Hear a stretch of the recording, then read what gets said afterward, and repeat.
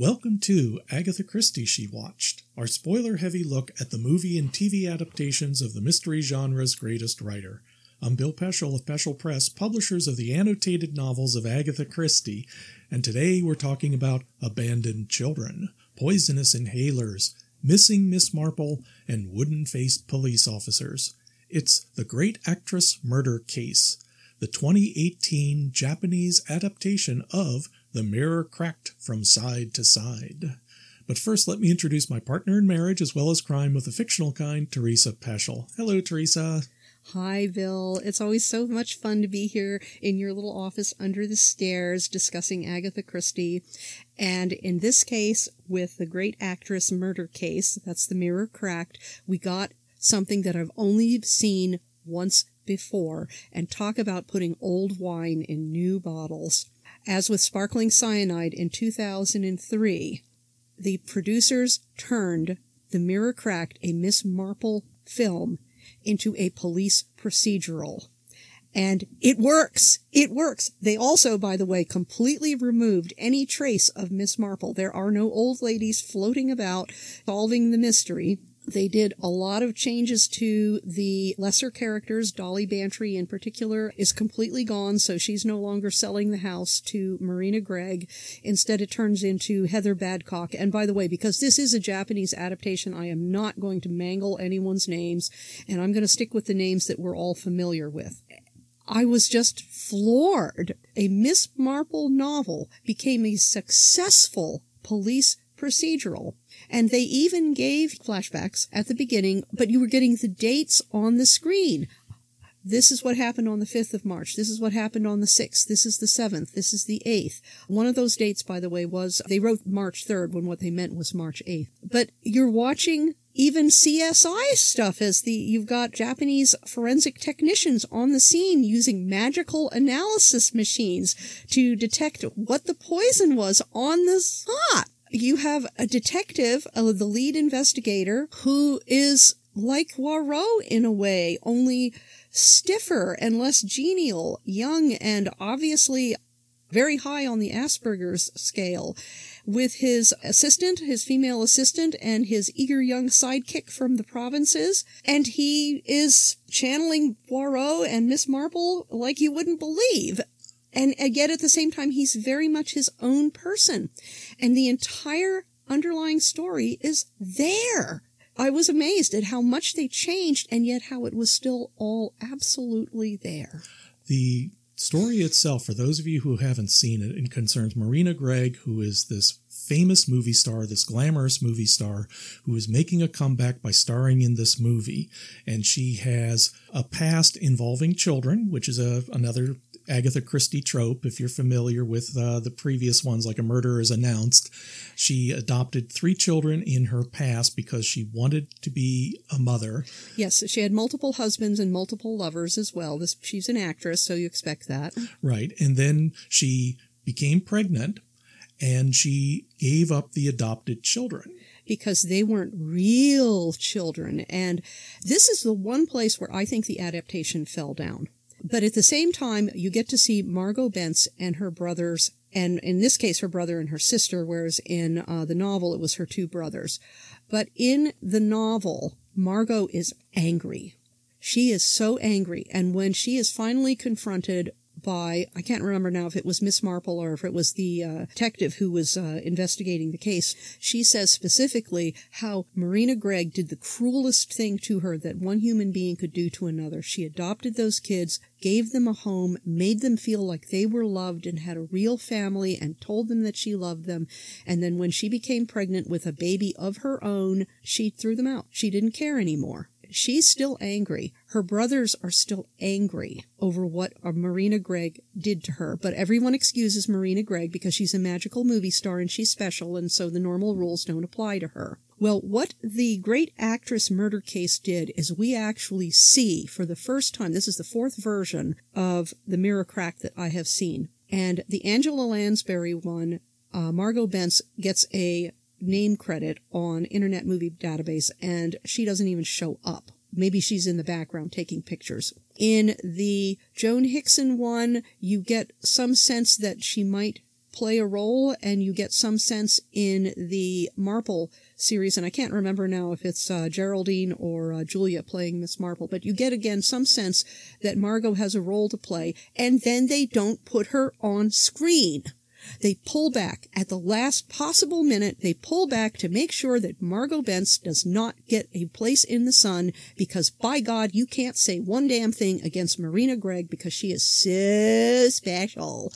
And she does not have to be judged by the rules that apply to everyone else. Well, here you see Margot Bence. She actually is confronted by the special inspector, and you even see scenes where she is being raised as a little girl with her brother and sister, as little kids with Marina Gregg. They are so happy. They're loved. They have a family. One of the kids, I can't remember now if it is Margot or her brother, actually says, "We thought she was our mother," because they had been adopted so early on from an institution. And then Marina becomes pregnant with, it was the second husband, who, by the way, abandoned his own son with his previous wife for Marina Gregg, and this kid also shows up on stage as an adult and claims that he doesn't resent Marina Gregg for destroying his family. Marina becomes pregnant, and she throws the kids away. She sends them away. And you see this scene where she is dabbing her eyes tearfully as she sends her children away, because now she's pregnant with a baby of her very own, a real baby, her own genes, and this is the one that matters, and the others were just a rehearsal. I do want to say, though, what I do want to interject, though, is that you do feel for the kids. Oh, even absolutely. Though they make excuses for her, or they say that they see who she is as an adult, and they see that she is a committed actress, that she is flawed, and they would rather, I think, forgive themselves for hating her, because that type of hatred is not really conducive. It's not really mentally healthy. You're better off really letting it go. I know you should be better off letting it go, but let's face it, it is really darn difficult to let go the past, especially when you've been that deeply wounded. And it did not really ring true to me that they were able to let it go. And what really made this not ring true for me is at no point do we get an explanation for why Marina Gregg decided she had to throw away children whom she obviously loved. And you see that scene on the balcony where she is on the verge of tears as she watches her children being taken away in taxi cabs to go off someplace else. And she doesn't say one word about, I shouldn't do this, I should stop this, I wouldn't do this if it weren't for fill in the blank. Nothing. And so the only explanation you can come up with is that Marina Gregg was using those kids as a dress rehearsal, and once she didn't need them anymore, well, they were just understudies. Who cares? I always like to think of it as just, this is the way the role that she wanted to play. And she's playing, and that's what one of them says, that she was playing the role of the mother. And of course, when you send your kids away, of course you're supposed to be sad. You're supposed to act sad. It may be too subtle, but that's the way I would interpret it as well, because clearly when they show the kids being bundled off into the taxi cab and they're looking back at her on the balcony, Mommy, and the snow is falling, and one of them actually says, every time it snows, I can't help but not think of that. You can't help but look at that scene and not be affected by it, no matter how they excuse Marina Gregg. I think that's the one consistency among all the versions, is that Marina Gregg gets a pass. She always gets a pass. She can destroy lives. She destroys lives, and it doesn't matter because she's a movie star. She's rich and famous. Oh, yes. There's that wonderful sequence in The Simpsons. We should put you away where you can't harm or maim us, but this is L.A. and you're rich and famous. And there we go.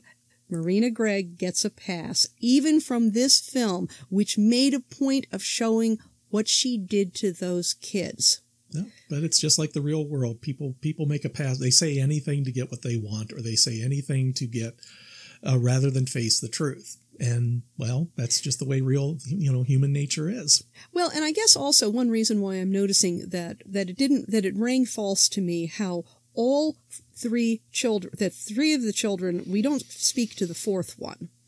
And the kids all came out reasonably successful, too, which is kind of a surprise. I've spent a lifetime reading advice columns, and this follows you forever, that the son from the second husband's broken marriage no longer resents Marina, and he's apparently a reasonably successful journalist. Yes, he's the sports reporter. The sports reporter. Of the 3 children that Marina abandoned, they are all now successful adults. Margot is a photographer. Her second son is He's the assistant to the director. He's the assistant to the director, her husband. The youngest is apparently now a TV newscaster. Right. And you can tell if you were paying attention, and this would have been much more obvious to a Japanese audience, and thank God they spelled it out. But when she adopted them, she gave them all similar names of amusing names, poetic names, Little Cricket, Sun on the Water, The Sound of Falling Rain, that sort of name. It was always something that was occurring at the time she was going to name them that struck her. Yes. And they said their mother was eccentric. Yes, and their mother was eccentric. And they remember her very, very clearly. People don't walk away from this that easily, and right now I'm trying and failing to read a Lucy Score novel, Things We Never Got Over, and all I can think is that every one of Marina Gregg's children is better adjusted and doing better in their lives in this movie than the novel that I can't read because these people are behaving like such complete, utter idiots, and they haven't been traumatized anything like Marina Gregg's children were. But getting back to the names, this is a reminder that because this is a Japanese production, there are things that we're seeing in here, and this is one of the pleasures of watching these overseas adaptations. We're seeing cultural signifiers that make sense to the Japanese, but that we would never see. And the language here, because Japanese is very complicated, it's a combination of phonetic symbols and ideograms, they literally have to figure out on the fly what's certain names mean and is it correctly written in the kanji. So they were able to use this as a way of solving the clue that these children are from Marina Gregg's adoptees. And you saw another one as well when they were lifting the body of the butler. Oh, yes, and the entire police forensic team, there must have been 20 people standing around on that veranda. The chief inspector, his assistant, his eager sidekick from the provinces, the local police, the forensic team, everyone bows their head. When the body of the butler was being lifted up to being removed, they all stopped, put their hands together and bowed. And you would, as a sign of respect to the dead, and you would never see that on an American police. You don't see that on CSI. You would never see that. I don't think they don't. It just doesn't happen. Yeah, but this is what you have. You have a monoculture like the Japanese are. They're very resistant to many outside influences, and this is how the culture. So they do things differently. They do things differently over there. There was something else as well, and I wrote it down, and I cannot remember the context, but they express support for each other as a team, like they're all working together. It's just literally saying, I will support you on this. Yes. That's also something that we've noticed in the other Japanese adaptations as well. It is a different cultural thing. There was another piece that was really weird, and that was that the Heather Badcock character, she in some ways takes a lot of the place of Dolly Bantry, her and her husband, because it's their house, not the Bantry's house, that Marina Gregg buys. And she is married to her mother's second husband. And I guess they did that because her mother's family insisted that mom's second husband marry his stepdaughter when she reached majority in order to keep the money in the family. And I thought that was really weird and creepy. It was really weird. But it's also, in a way, very consistent with another Agatha Christie trope, which is near incest, because you have cousins marrying a lot in her stories. You have cousins marrying, you have these kind of situations going on, not true incest like they did in Innocent Lies, where it was just like out and out, this is time to call social services and the police type of incest. But marriage between first cousins keeps the money in the family. Right. It keeps the lines close. Right, and they did this here, and we have to kind of give a little background here, because remember, Heather Badcock was the woman who broke quarantine. Slapped on makeup to cover the rash. To meet Marina Gregg at, in this case, it was a recital. Apparently, she gave a music recital, Marina Gregg, and met her afterwards and accidentally infected her with the Zin virus. They called it Jicky. Jicky. They called it Jicky. Yeah. And for those of you who don't know, Agatha Christie based The Mirror Cracked on a real incident in Gene Tierney's life. Gene Tierney was a huge movie star in the 40s, and she was doing a war support outreach. And she had a fan come up to her and fangirl all over her. Gene Tierney was pregnant at the time, and she didn't know it was in the early stages, and the fan had German measles or rubella. The reason why everybody is vaccinated against rubella is not because it is actually a serious disease for adults. But if you infect a woman who is pregnant, the fetus is severely compromised. You either have a miscarriage, a stillbirth, or you have a severely brain damaged, sometimes even physically damaged child. That's why we all get our rubella virus, and that's why before they had the vaccine, if you got rubella or German measles, depending on what you want to call it, you were supposed to stay in quarantine. Not because you would make anybody sick who was basically over the age of 10, but for a woman carrying a baby, it was devastating. Right. And in this case, I'm looking it up now. The Zika virus does exist, and it's similar to Japanese encephalitis, and it does cause the same kind of problems with a pregnant mother that German measles does. And in this case, instead of having the baby live, she miscarried. The baby was stillborn. This stillborn is kind of, it depends on how far along you are in pregnancy, and I guess doctors would know better the exact definition. But in the other shows, they would have the child still alive. And that was one reason why I think it was in the Elizabeth Taylor one that she moved there, because it was closer to where she could visit the child. Institutionalized. Right. Here they just did away with it completely. Another update that they did, besides making this a police procedural, because this is clearly a contemporary film. Everybody has blogs, everybody has cell phones, is that the Heather Badcock character mentions on her blog how years ago she had been very ill, but she had gone to the Marina Gregg concert anyway and fangirled all over her and got her autograph, and she was so thrilled. And apparently the implication is that Marina Gregg saw this blog post, probably because her name was hashtagged. She saw it and thought, I wonder if there is a connection. She wanted to buy their house. She made the point of buying Heather Badcock's house and then inviting them to the open house to confirm her suspicion, which means that Marina Gregg, in this particular version, it wasn't a crime on the spur of the moment. It was planned. She was ready to kill Heather Badcock as she found out for sure that it was Heather Badcock who had made her sick. So they did a very nice turn there by making it a premeditated murder, which she also needed because she was supposed to have this. She liquefied her medicine, Calmanol, which was taken in pills, but she liquefied it and had a dose ready that was like 8 times the amount of what she normally took. It's more than enough to kill someone, and she had it in a little eye drop bottle, and she also needed to have time to put the threatening letters in place. It was very carefully planned. If she murdered Heather Badcock, she would be able to make sure everyone thought, oh my God, she was the real target. Again, Marina Gregg gets a pass because she murdered not just Heather Badcock for doing something stupid. You know, it was stupid and it was wrong, but it wasn't malice. There was no malice involved. And then she murdered Ella, the secretary, who was blackmailing her, and she murdered the butler, who was also trying to blackmail her. She murdered 3 people in all.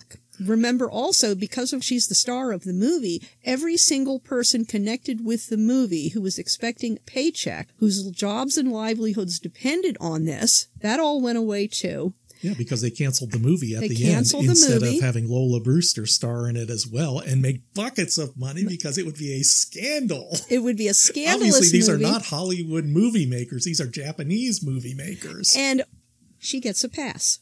She gets a pass. She commits suicide at the end rather than, and this is another change from the novel, because in the novel it is questionable as to whether Jason Rudd, her husband, basically murders her so that she doesn't have to face justice because she's Marina Gregg and she shouldn't have to stand trial. She's special, and so she gets to take the easy way out.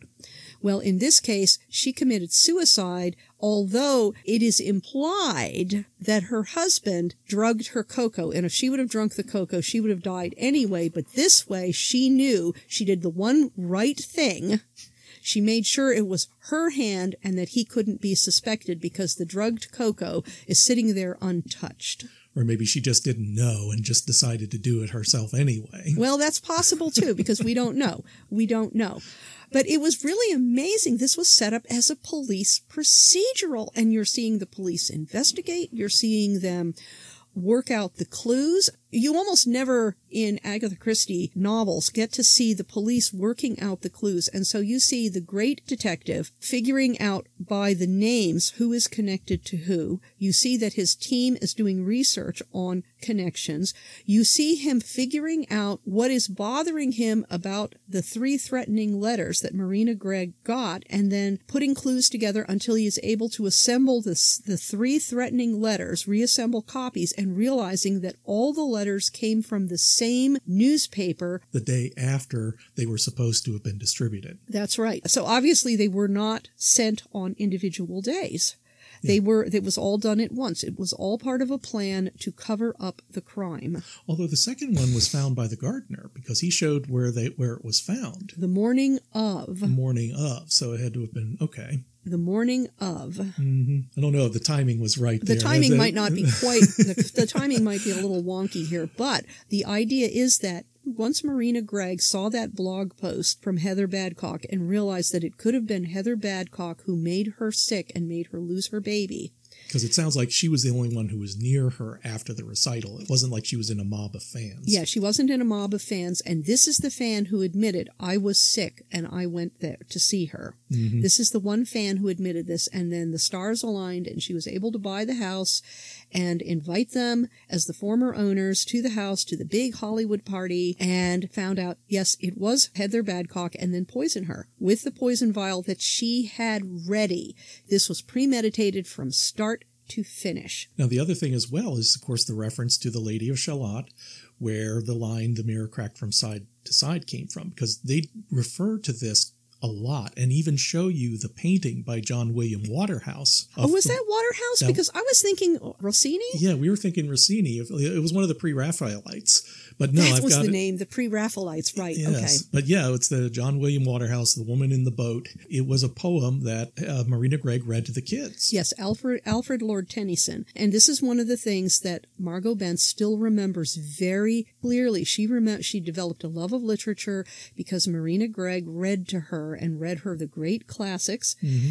They must have had a lot of therapy to get over it, to be so calm, because this is so out of character. But then again, this is a different culture. It's a different culture. The expression of emotions is not encouraged. So, yes, a different culture. You swallow it, you put those emotions into little boxes and swallow them, and they stay inside forever. Keep a mask for the world, which is why our main detective, and I'll mangle the name just once because it's Ryua Shokoguchi, probably. Shokoguchi, and yes. he is really quite amazing because he is as wooden as can be, and sometimes he'll have his hat and he holds his hat in front of his chest in a very firm position and does not react to anything around except very, very subtly. You really kind of have to pay attention to him. I think his most dramatic reaction was when his girl assistant, said, "Oh, I know how someone got up to the veranda. It was parkour. I'll show you." And he is,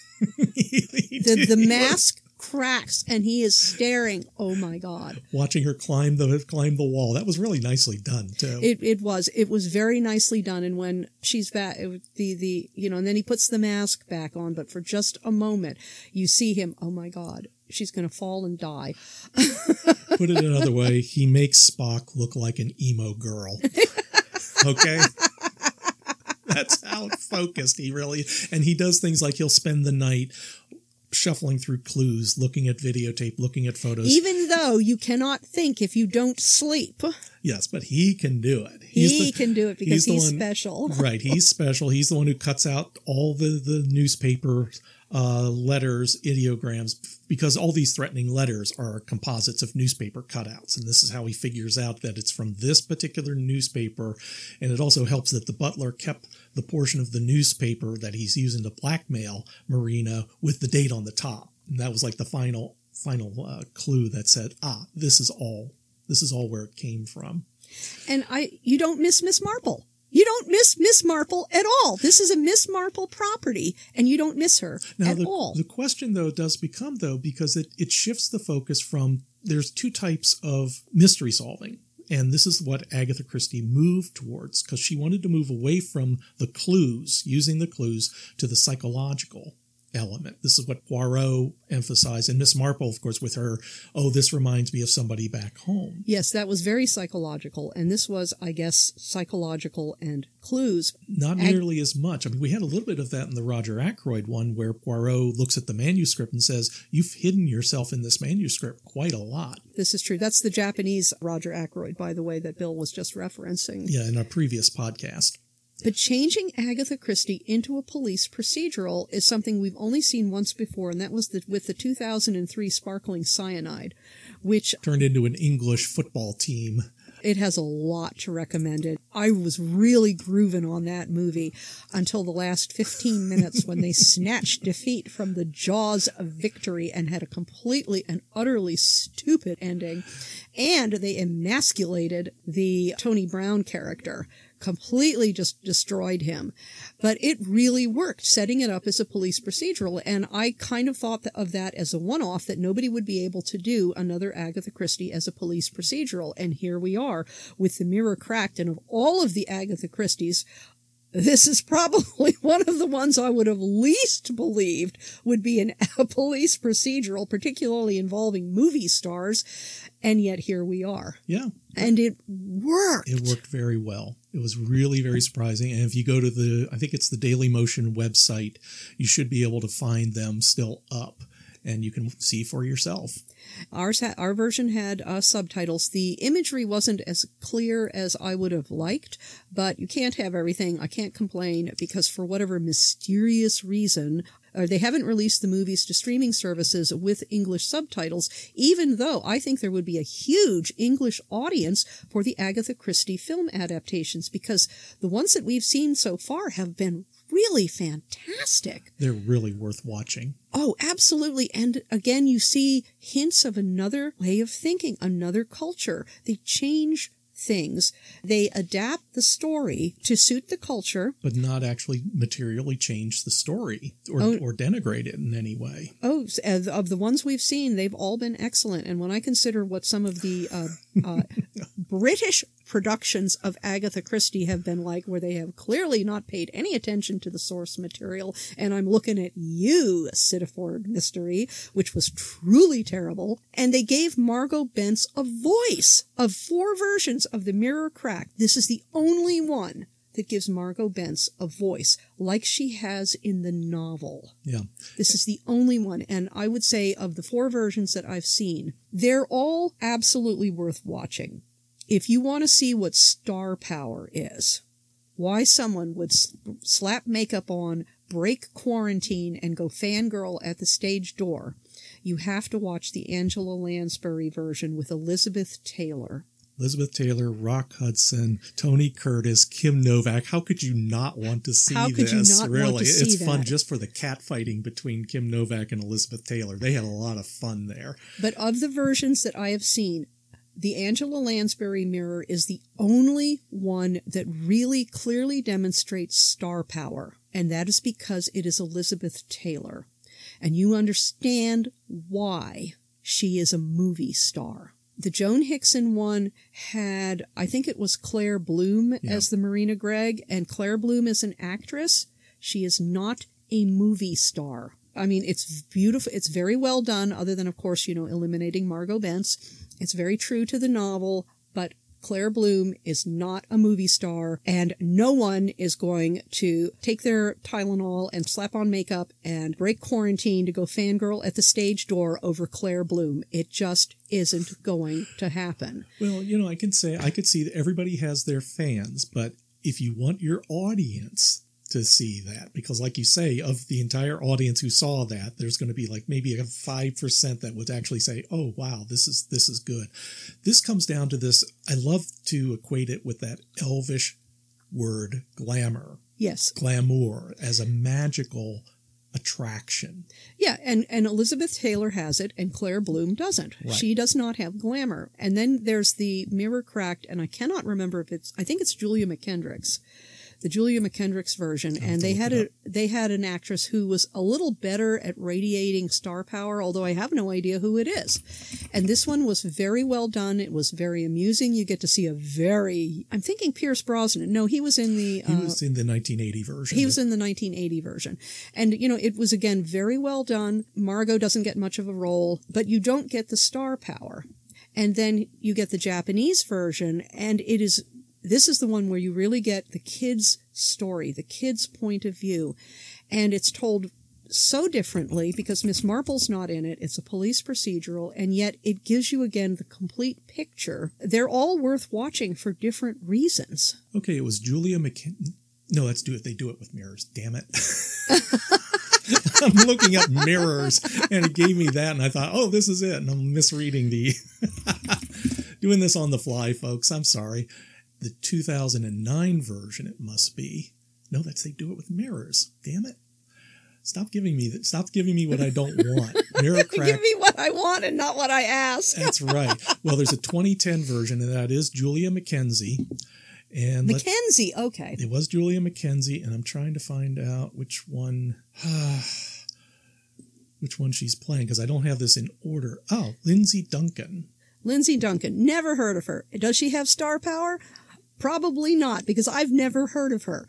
And I'd never heard of Claire Bloom until we saw that film. But I've heard of Elizabeth Taylor. And sometimes that's what you need. You need the biggest movie star in the world. And that's why, if you've ever seen Notting Hill, Hugh Grant and Julia Roberts, the biggest movie star in the world, plays the biggest movie star in the world. And if you don't have the baggage that Julia Roberts brings to that part, another actress could not have done that role, because you have to feel absolutely in your gut that she is the biggest movie star in the world. That's what makes that movie work. And what makes the Angela Lansbury version, if you really want to understand star power, what makes it work is Elizabeth Taylor, because she is the biggest movie star in the world. People still know who she is, and she's been dead for years. Mm-hmm. I mean, the only way you could have a bigger movie star would be to have Marilyn Monroe. Well, we're going to be seeing our detective friend again, because we're going to move on to And Then There Were None, a 4-hour adaptation. It looks to be really different. It's going to be really different. It will take place on an island, but the police play a role much more so. And how we'll see it? Well, we'll find out, and we'll report back next time. This is Agatha Christie She Watched with Bill Peschel and Teresa, and this is a don't miss.